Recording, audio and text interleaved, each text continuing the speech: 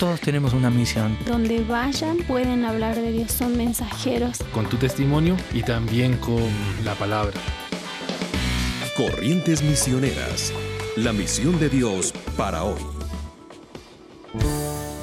Existen varios tipos de misioneros bivocacionales.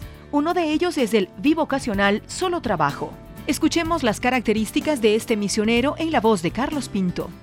Uno es, por ejemplo, lo que es muy típico en América Latina, de cierto sector de la población de diferentes países que han optado por buscar mejoras económicas y entonces han emigrado, por ejemplo, a Europa, a Asia, a Norteamérica, en busca de mejores trabajos. Pero dentro de ellos hay muchos profesionales que son también cristianos. Entonces, al llegar a estos países, ejercen su profesión, pero la profesión es su medio de vida, es la razón por la cual emigraron. Trabajan y esa es su fuente de ingreso, y a la vez, por ser cristianos, entonces comparten su fe de una u otra manera y de acuerdo a las oportunidades que se las puedan presentar. Entonces estamos hablando de una persona que tiene su profesión y que comparte su fe, pero realmente es su profesión el enfoque mayor, por así decirlo.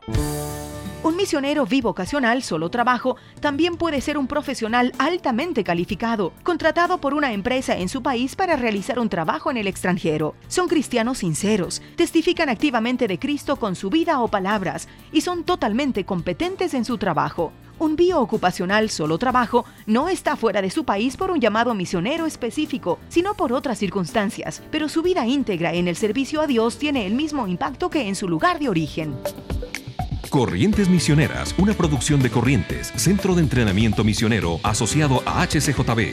¿Buscas pasantías para saber cómo usar tu profesión en misiones? Visita corrientesmisioneras.org.